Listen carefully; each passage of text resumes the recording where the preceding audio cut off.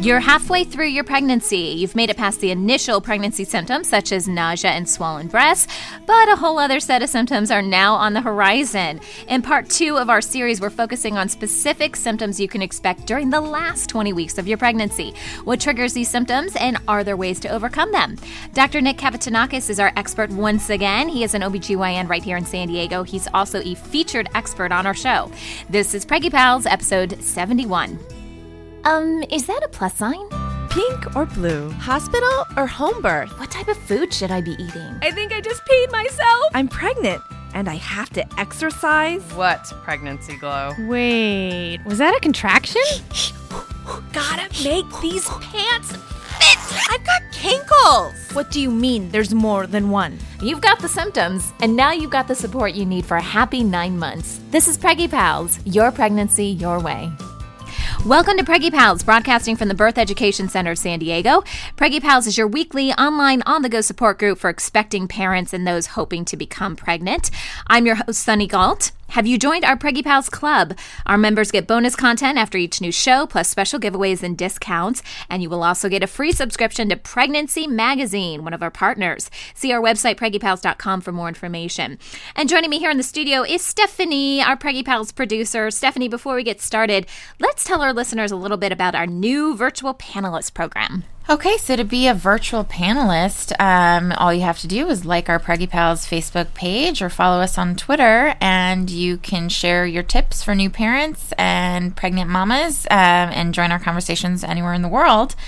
So basically, we'll be doing sneak previews of some questions that we'll be asking our expert, and you can chime in, and we'll read your comments on the air. Yeah, and if you are into Twitter, I know not all moms and dads are, but if you are, you can follow hashtag PreggyPalsVP. VP stands for Virtual Panelist.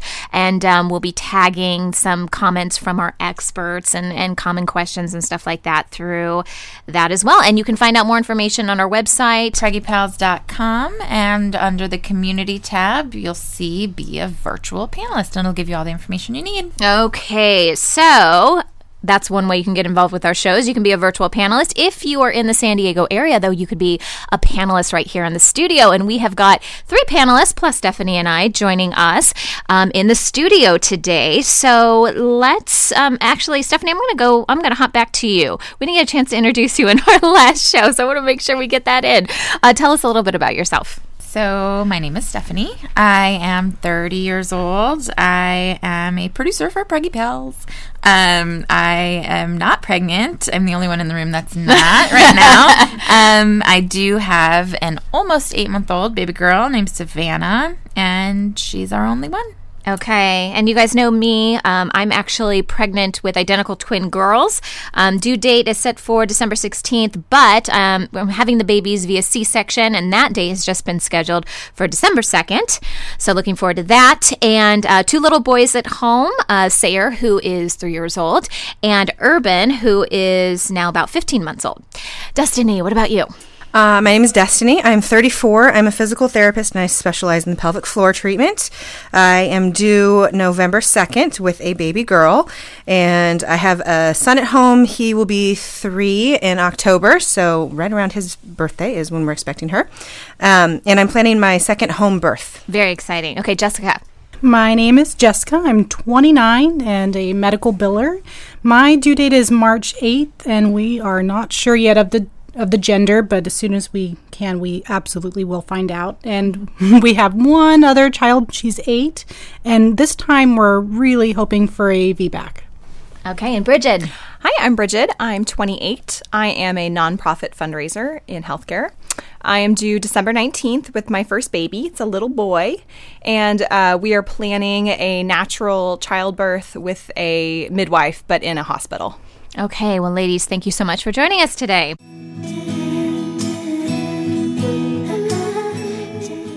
We have a question from one of our Facebook friends, actually. This comes from Whitney. If you guys want to send us a question, feel free to just go ahead and post it on our Facebook page, and we will check with our expert. So Whitney says, I've had 2 natural births, and I'm beginning to think about the third one. She's pregnant with her third. With the first 2, I pushed in bed on my back. My doctors and I had discussed pushing positions in advance, and they said they would let me lead the way and find a comfortable pushing position. However, in both births, I was already on my back for an internal exam. They told me I could push, and I just pushed where I was. It didn't even occur to me to change positions. I didn't push for very long, 20 minutes with the first, about 2 minutes with the second, and I had second-degree tears both times. I've read that different positions might decrease my chances of tearing. Hi, Whitney. My name is Karen Messer. I'm a doula and a childbirth educator. Your pushing stages are quick. That's great. And there are some other positions that can reduce tearing, but also keep in mind that factors such as good nutrition and genetics can also play a role. In attending births, I found that positions as well as the method of pushing can really affect whether you tear or not. First, always go with your natural instinct. If all fours feels right to push, then go with it. All fours or hands and knees can take pressure off the perineum and slow a fast baby down. Seems like you may have some fast babies with those short pushing phases. But the next method is how you are pushing. You can ease your baby down by blowing or making a puh, puh, puh sound when the urge to push is there. This allows your tissues to slowly stretch with the baby instead of using extra force to push the baby or force the baby out. Your body is equipped with a natural expulsion reflex. This is designed to expel your baby gently when it's ready to enter the world.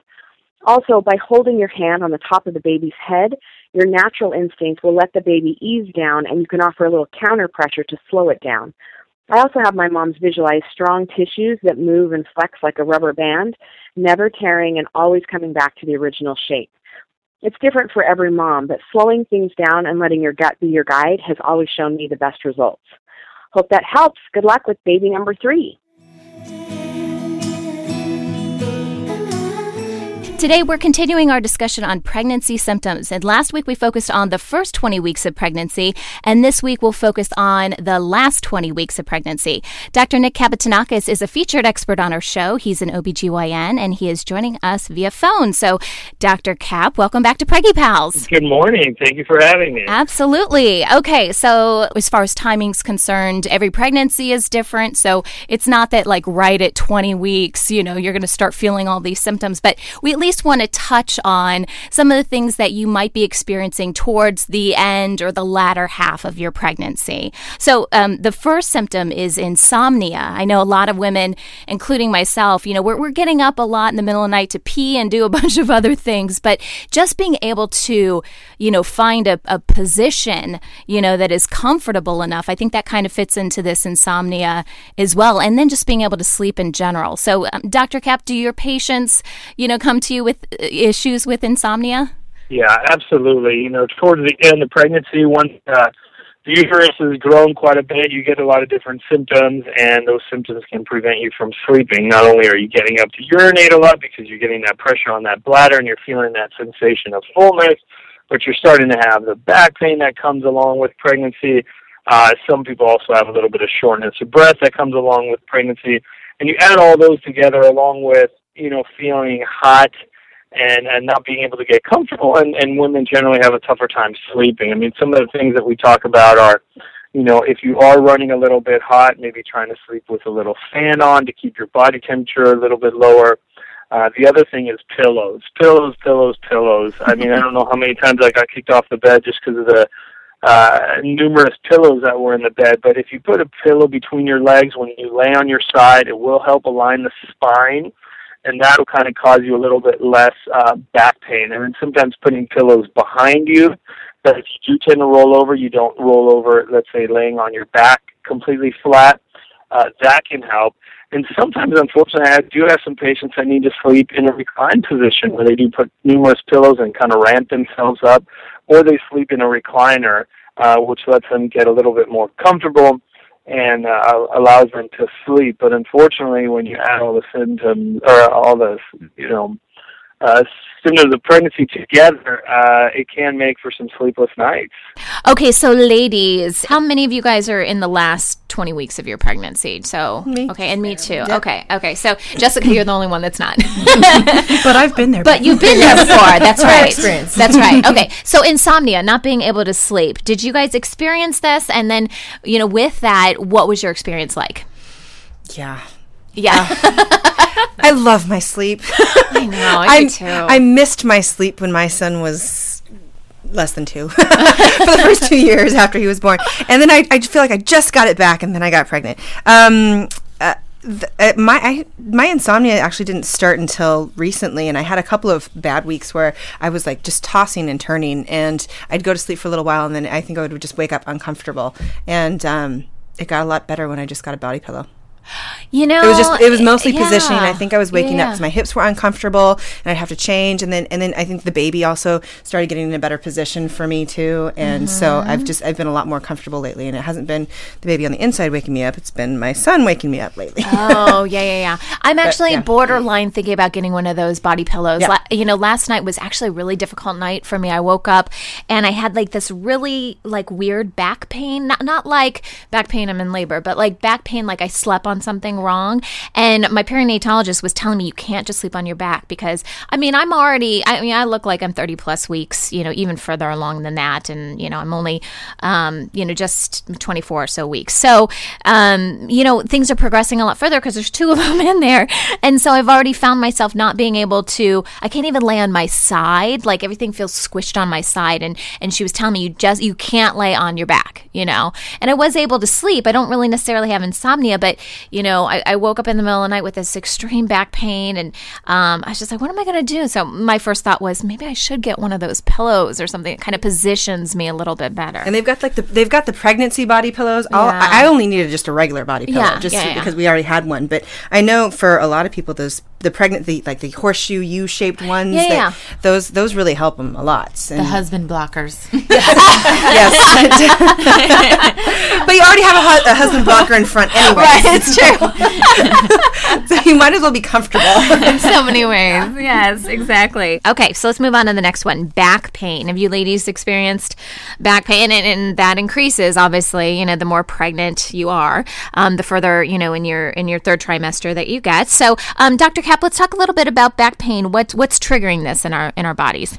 Sure. As the uterus grows, the center of gravity changes, and that lower back spine actually arches back a little bit more, and you get a lot of low pressure in your lower lumbar region. That is, physiologic. As the belly grows, the back has to then bend, so that center of gravity kind of stays where it needs to be, so that you're just not falling over on your belly all the time. And unfortunately, that can cause some low back pain. Things that I talk to my patients about, I always feel that core exercises are extremely important.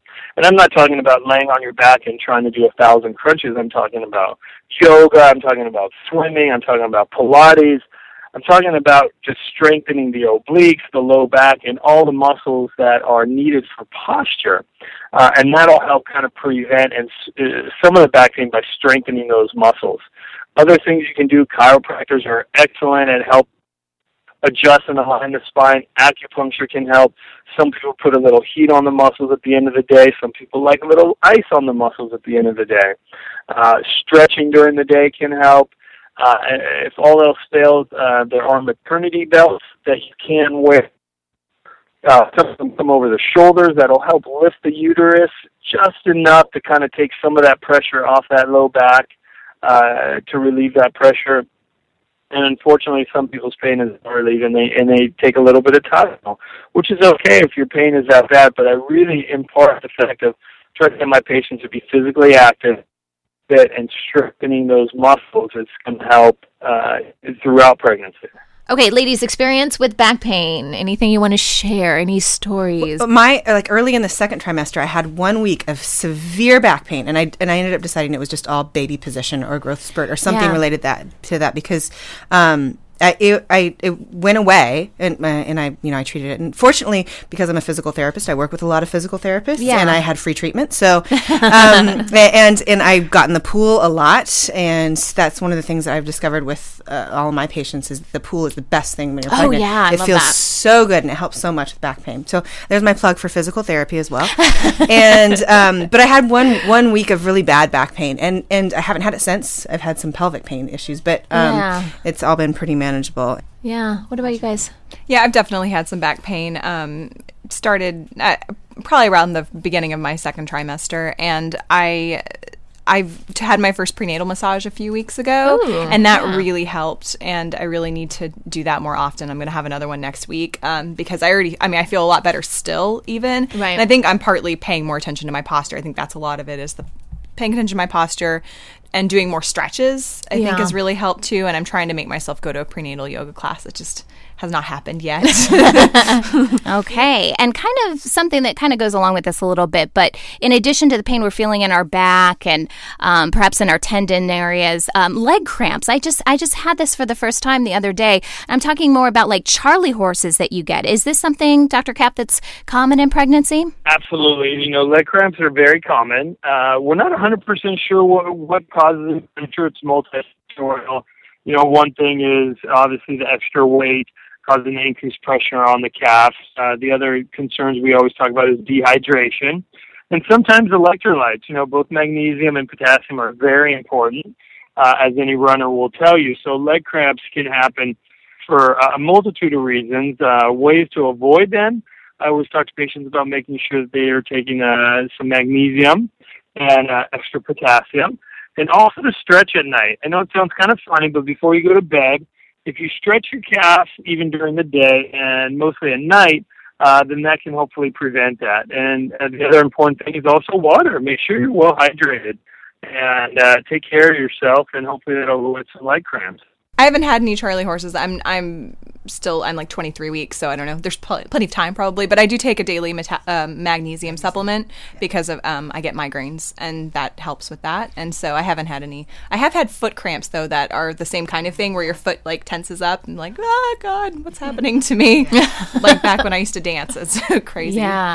Yeah. Okay, so the last one on our list before we take a quick break is one that a lot of people experience. This seems to be like this is like my mantra when I'm pregnant. Heartburn, and then to kind of go along with that, belching and gas. But I think it's like the sexiest thing ever, really. My husband and I had burping contests. It was funny. You won. Hands down, I'm sure. No, he would look at me like, who are you? But the heartburn thing, that has hit me with every pregnancy, and that one you don't really want to have a competition for, I don't think. But anyway, let's start with heartburn. Anyone experience heartburn? Yes. I was so fortunate. I think I'm like the only pregnant person that doesn't get heartburn. Oh gosh. So bad. Like in my last trimester with my daughter, I just could not even lay down. I had to sleep sitting up and then chug milk and Tums. I ate Tums like they were candy. Tums does not work for me. And then it stopped working, so then I had to do the Prilosec or something? Yeah. I had to do Zantac. I've had to do Prilosec. But you know what? One thing worked for me, and I didn't even know about it, but my perinatalogist told me about it for this pregnancy. Pepcid. Have you guys, you know what Pepcid is? I originally thought it was like a liquid form. I don't know if it used to be liquid, but now they've got these tablets that kind of look like Tums. And I guess all these medications, they work differently with different people. So there really isn't one fix-it for everybody. But just, word to our listeners, if Tums aren't working and you don't want to get on medication, talk to your OB or your medical provider, but Tums is something you can buy over the counter, and it really worked for me. It was like the first thing other than Prilosec, regular medication, like Prilosec or Zantac, that actually worked. Progesterone is increased in pregnancy. Progesterone kind of slows down the intestines and the GI tract. Also, progesterone makes the valve that closes the esophagus to the stomach a little bit kind of leaky. So you can have more reflux during pregnancy. You're probably a little bit more sensitive also to triggers. Triggers usually are tomatoes, spicy foods, sometimes caffeine. All can make that reflux a little bit worse. One thing you can try to do is eat and not lay down within 2 hours. Let your stomach kind of empty, so that there isn't as much of an acidic environment to kind of get that reflux going. And if you lay down too quickly, that valve increases kind of that leakiness, and the heartburn can kind of increase. As far as the belching and burping, I'm sure you guys do it all the time, and now you just blame it on pregnancy. However, it's probably also related to the progesterone and things are just slowing down. Ways to avoid the heartburn, like I said, is try to not eat and lay down and avoid your triggers. Again, spicy foods and usually tomatoes or anything acidic. Tums are safe in pregnancy. you can always try chewing on a couple Tums to avoid heartburn. And then we also have medicine like, Pepcid, which is a class B medicine that you can try. But you can always, again, try to avoid your triggers and do those little tricks. And if all else fails, there is some medicine. Okay, so that's heartburn, belching, and gas. Anyone else have contests with their spouses, like Stephanie, to see if you can burp the alphabet or whatever? There's no contest. And the gas. I mean, let's face it. Let's be real. Yeah. I just quit apologizing I had to do it. for it. I had to do that in private. Still, I can't. I still. Yeah. No. Yeah. No, I mean, when it comes to my husband, like, I just, he just has to understand. Like, I kind of did a caveat, like, in the beginning of the pregnancy. I'm just like, okay, I'm getting to that point where I can't control a lot of stuff. And it's really embarrassing when it happens, like, in the middle of the night, and then he'll tell me the next day, like, oh, my God, you did this and that. And I'm like, first of all, I was sleeping. Thank goodness I was sleeping, and it wasn't that insomnia moment, right? But I think that, it's just one of those things I quit apologizing for. I try to control it when I'm around other people. But if I'm just at the house, I'm not gonna. I'm just not. It takes too much effort. Yeah. The worst is when you're at work after lunch, and you get tired, so you don't really feel like holding things back anyway. But you got to work with people. I mean, I don't have a cubicle job. I'd love to at that moment because that's. I listen to actually Preggy Pals at work, so you do? I can't hear myself, so it's fine. If you can't hear it, then it doesn't matter. And it didn't happen. Okay, when we come back, we'll wrap up our list of common pregnancy symptoms during the last 20 weeks of pregnancy. We'll be right back. Welcome back. Today we're breaking down the most common pregnancy symptoms you may notice within the last 20 weeks of pregnancy. Dr. Nick Kapitanakis, an OBGYN and a featured expert for Preggy Pals, is on our show today. He is joining us via phone. Okay, so let's continue with our list here. Shortness of breath. Dr. Kap, what typically causes the shortness of breath? I feel like this increases, the bigger the baby gets. I know I've looked at some diagrams of how much the baby impacts the body as the baby's growing, and man, it's really up against your lungs. So is that what's primarily causing the shortness of breath? What usually happens is actually the diaphragm, which kind of controls your breathing and your lung expansion, gets pushed up in pregnancy because of, it's a space issue. So you don't have as much space, the diaphragm gets pushed up, and then the lungs can't expand as much. One way the body tries to compensate for that is trying to increase the diameter of the rib cage. And, some people will have that sharp pain up in the right side or the left side as those ribs open up. And you'll notice that, your rib cage size actually increases in pregnancy to try to compensate to allow that extra volume. So the uterus pushes that diaphragm up. You can get some sensation of shortness of breath. Now, I would say 99% of the time, shortness of breath in pregnancy is not that much of a concern. But when you start having shortness of breath, increase in swelling, and that shortness of breath is occurring at rest, and it's not necessarily like going upstairs or even walking to the bathroom.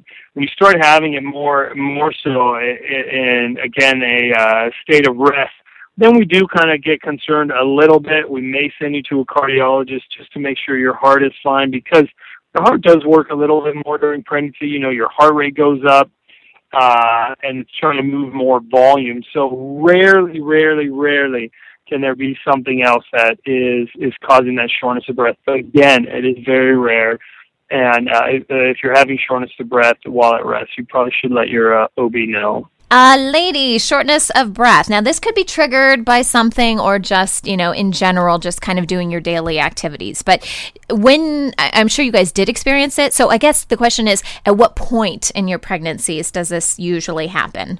I feel like it was like pretty much right at the end where you just get so big, you feel like there's no room for your lungs. And that's what I feel like, yeah. For sure. Well, for me, I felt like it was almost toward the end of my second trimester with like all the blood blood volume changes and everything. Like I didn't, like it was harder for me to push all the blood, and I got swelling early on too. So I had a lot of blood flow, just a lot of fluid in my body. Yeah. It got harder for my circulatory system to push all that, and so the shortness of breath came on earlier, I think. Yeah, for me it was in the beginning and then towards the end, and I don't know if this probably goes along with it, but like you oof and oof, like every move you make, you know, sitting down, standing up, just anything.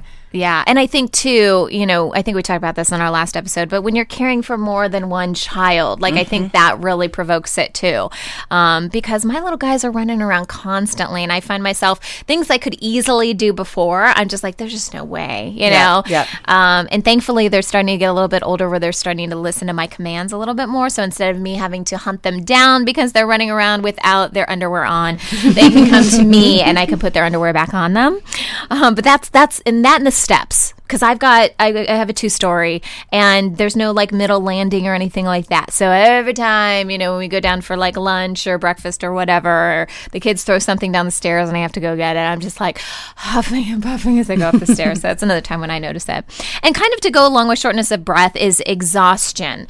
Ladies, at what point, did you really feel exhaustion in your pregnancies, and what was that experience like for you?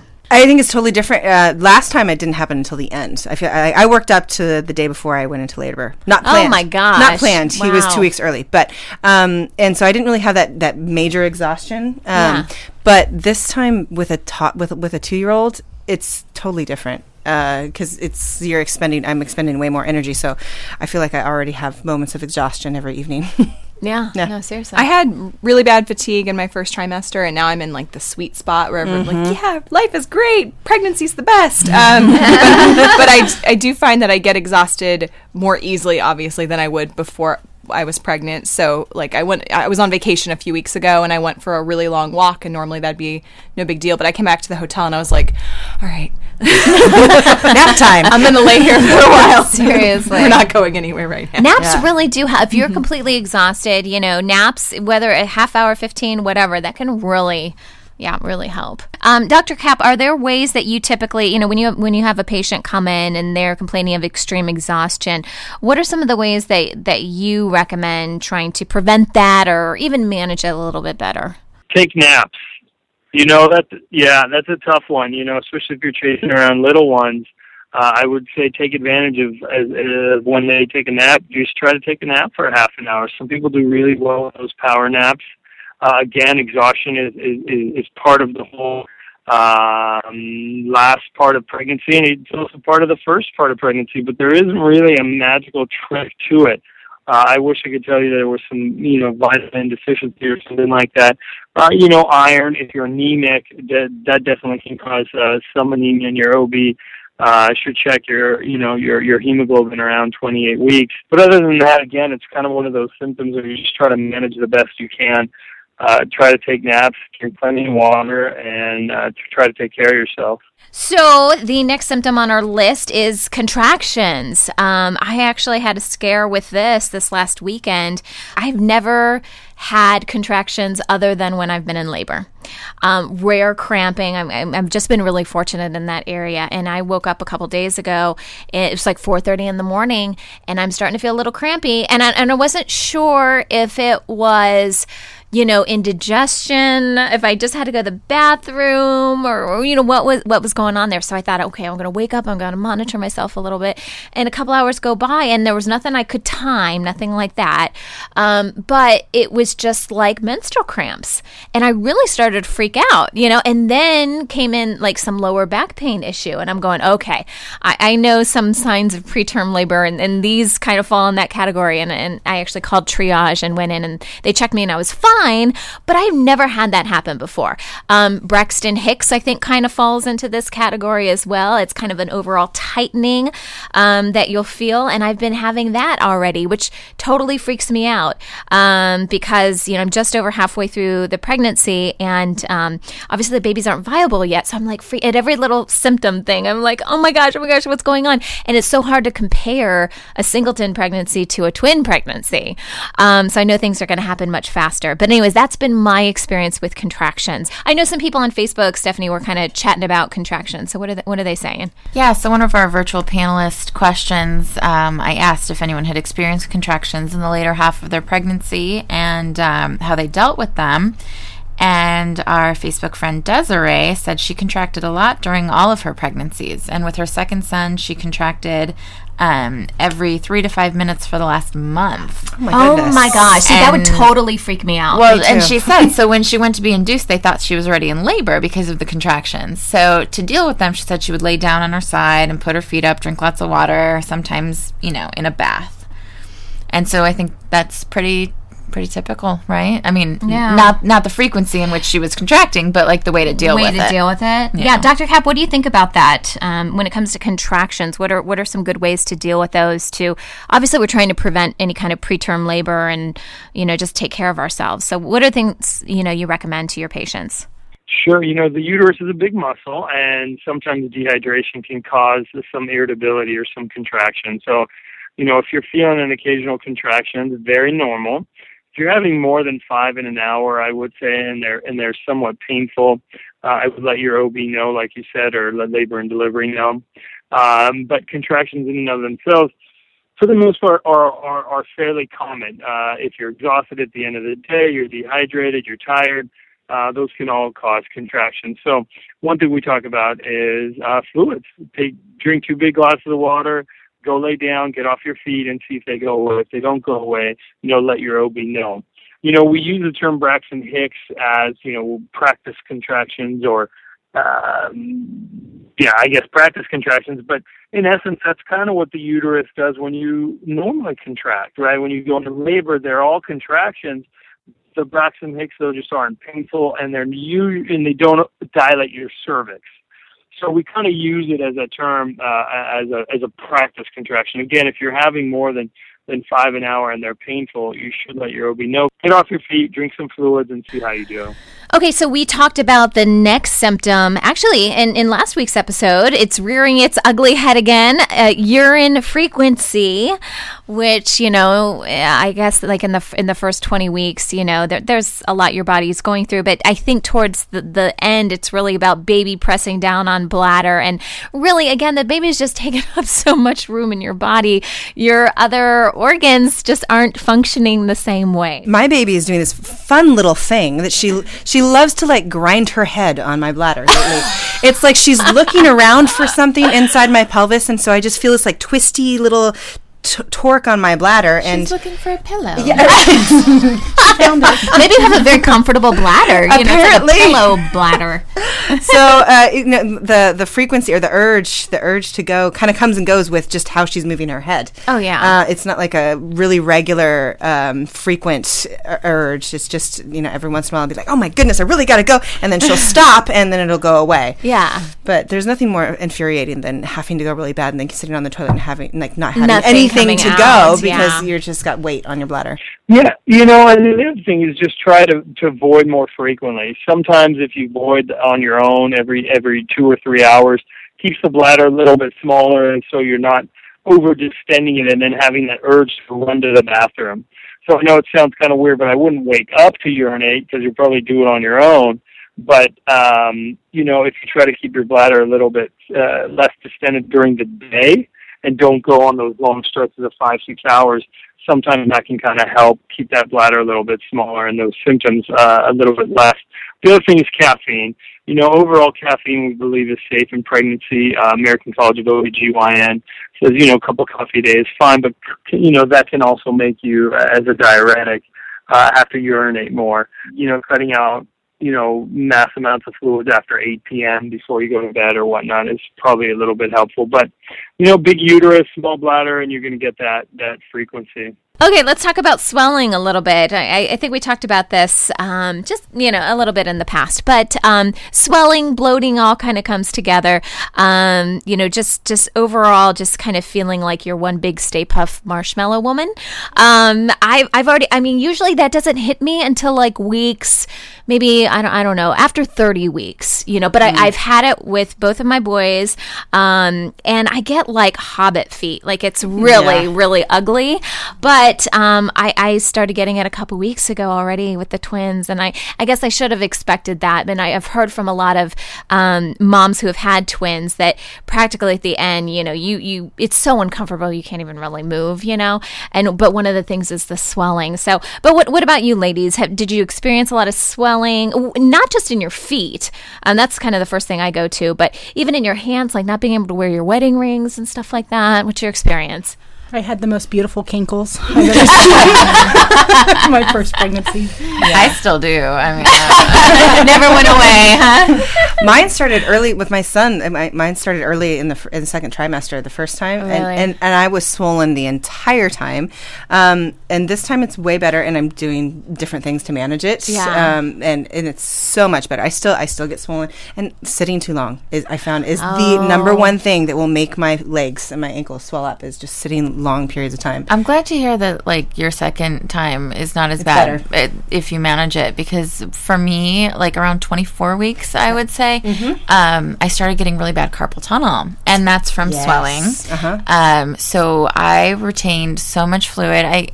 In the end, I had gained 45 pounds, and I lost 30 within 2 weeks. So that was all fluid. Yeah. So really, I say I only gained 15 pounds. And I was the same way. Yeah. And the rest of I didn't look super swollen. I mean, I couldn't wear my rings. My feet looked okay, but now that I look at my feet, I'm like, oh yeah, they were swollen. Yeah. But like it happened gradually, I guess, so I didn't really notice it as much. Yeah. But yeah, and my mom said that my nose got bigger, and I think that's from swelling too. Like, I don't know. Yeah, unfortunately, a lot of the swelling issues are just kind of your body's makeup. Some people get varicose veins, some people get, spider veins, things like that, and swelling is part of that. We think that fluid from the lower extremities just doesn't make it back to the heart, and it backs up and these actual vessels and goes out into the tissues and causes that swelling. So a few things are just making sure that you're well hydrated. It sounds kind of backwards, but actually more fluid will help more circulation and hopefully get that fluid out of your body. And so if you just, or to sit in a chair and raise your legs, that can help. And then unfortunately some people need to wear what's called TED hose or stockings that help kind of compress the legs. They're quite tight and help move that fluid. Staying active sometimes can help, because as your calves squeeze, it also propels some of that fluid back into the heart and gets processed through the kidneys. So all those things can kind of help. A weird thing, my midwife actually said eat more salt. Really? Sea salt, yes, which is like contradictory to what they tell you when you're not pregnant, but it makes a huge difference. If I eat more sea salt and put things in it, that would be an interesting question for Dr. It's an electrolyte type thing. And it's because your blood volume is increasing, so because you have increased blood volume, you need increased salt, and if you don't have that increased salt, then you start leaching fluid out of your blood vessels into the space in between, and so you start swelling more. So that was one of the things that made the biggest difference for me, was eating more salt on a really regular basis. Yeah, my birth education class recommended salting your food to taste and everything, but didn't say why, so that makes sense. I've never heard of that. I guess some people believe that the salt will then pull some of the fluid back into the vessels, but I've never heard that necessarily as a treatment for swelling per se. Well, thanks to Dr. Kapp for joining us today. This conversation continues for members of our Preggy Pals Club. After the show, we'll discuss how your pregnancy symptoms can change during each subsequent pregnancy. So for more information about our club, visit our website, preggypals.com.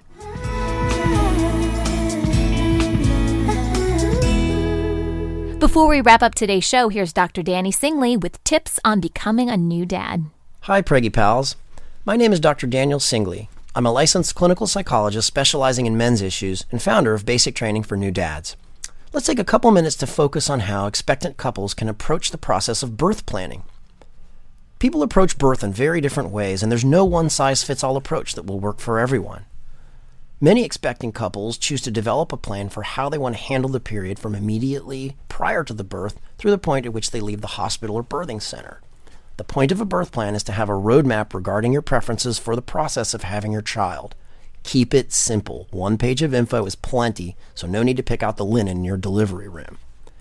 Common considerations include whether to have a vaginal birth versus a C-section, pain management options, what medications and immunizations to have administered to the baby and to mom, and whether mom should be uptown by mom's head or alternately downtown. The list of considerations will be unique to any couple, but you can access a list of key questions and templates at the birth plan page of the American Pregnancy Association's website.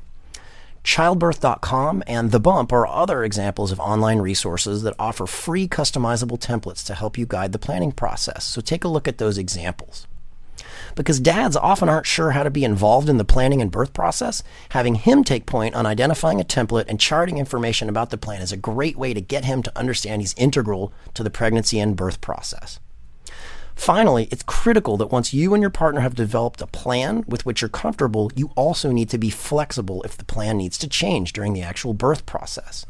Even more importantly, you, your partner, and your healthcare provider need to have discussed what plans A, B, and C might look like. So if you're completely against an epidural, a spinal block, a C-section, specific vaccinations, or other types of procedures, rather than simply ignore the possibility that you might need to use one of them, it's critically important that you and your partner have discussed how you would handle this type of option should it come up.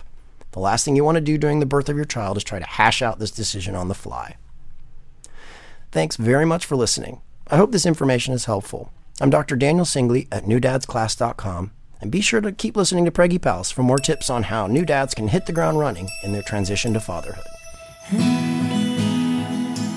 That wraps up our show for today. We appreciate you listening to Preggy Pals. Don't forget to check out our sister show, Parent Savers, for parents with newborns, infants, and toddlers, and our show, The Boob Group, for moms who breastfeed their babies. Next week, we have another episode in our Getting Pregnant series. For those of you who have a tough time conceiving, you may be considering a basic infertility evaluation. We're going to explain what that means and what you can expect. This is Preggy Pals, your pregnancy, your way. This has been a New Mommy Media production. The information and material contained in this episode are presented for educational purposes only. Statements and opinions expressed in this episode are not necessarily those of New Mommy Media and should not be considered facts. While such information and materials are believed to be accurate, it is not intended to replace or substitute for professional medical advice or care, and should not be used for diagnosing or treating healthcare problem or disease or prescribing any medication. If you have questions or concerns regarding your physical or mental health or the health of your baby, please seek assistance from a qualified healthcare provider. Hey mamas, don't forget to check out Mighty Moms. It's our online community built for new moms just like you. Not only can you connect with other moms, but you can also join us backstage for special mom-only online events. And you'll also be notified when we're recording, so you can join us as a special guest. Visit our website, newmommymedia.com, and click on the Mighty Moms banner. It's free. That's newmommymedia.com. See you there.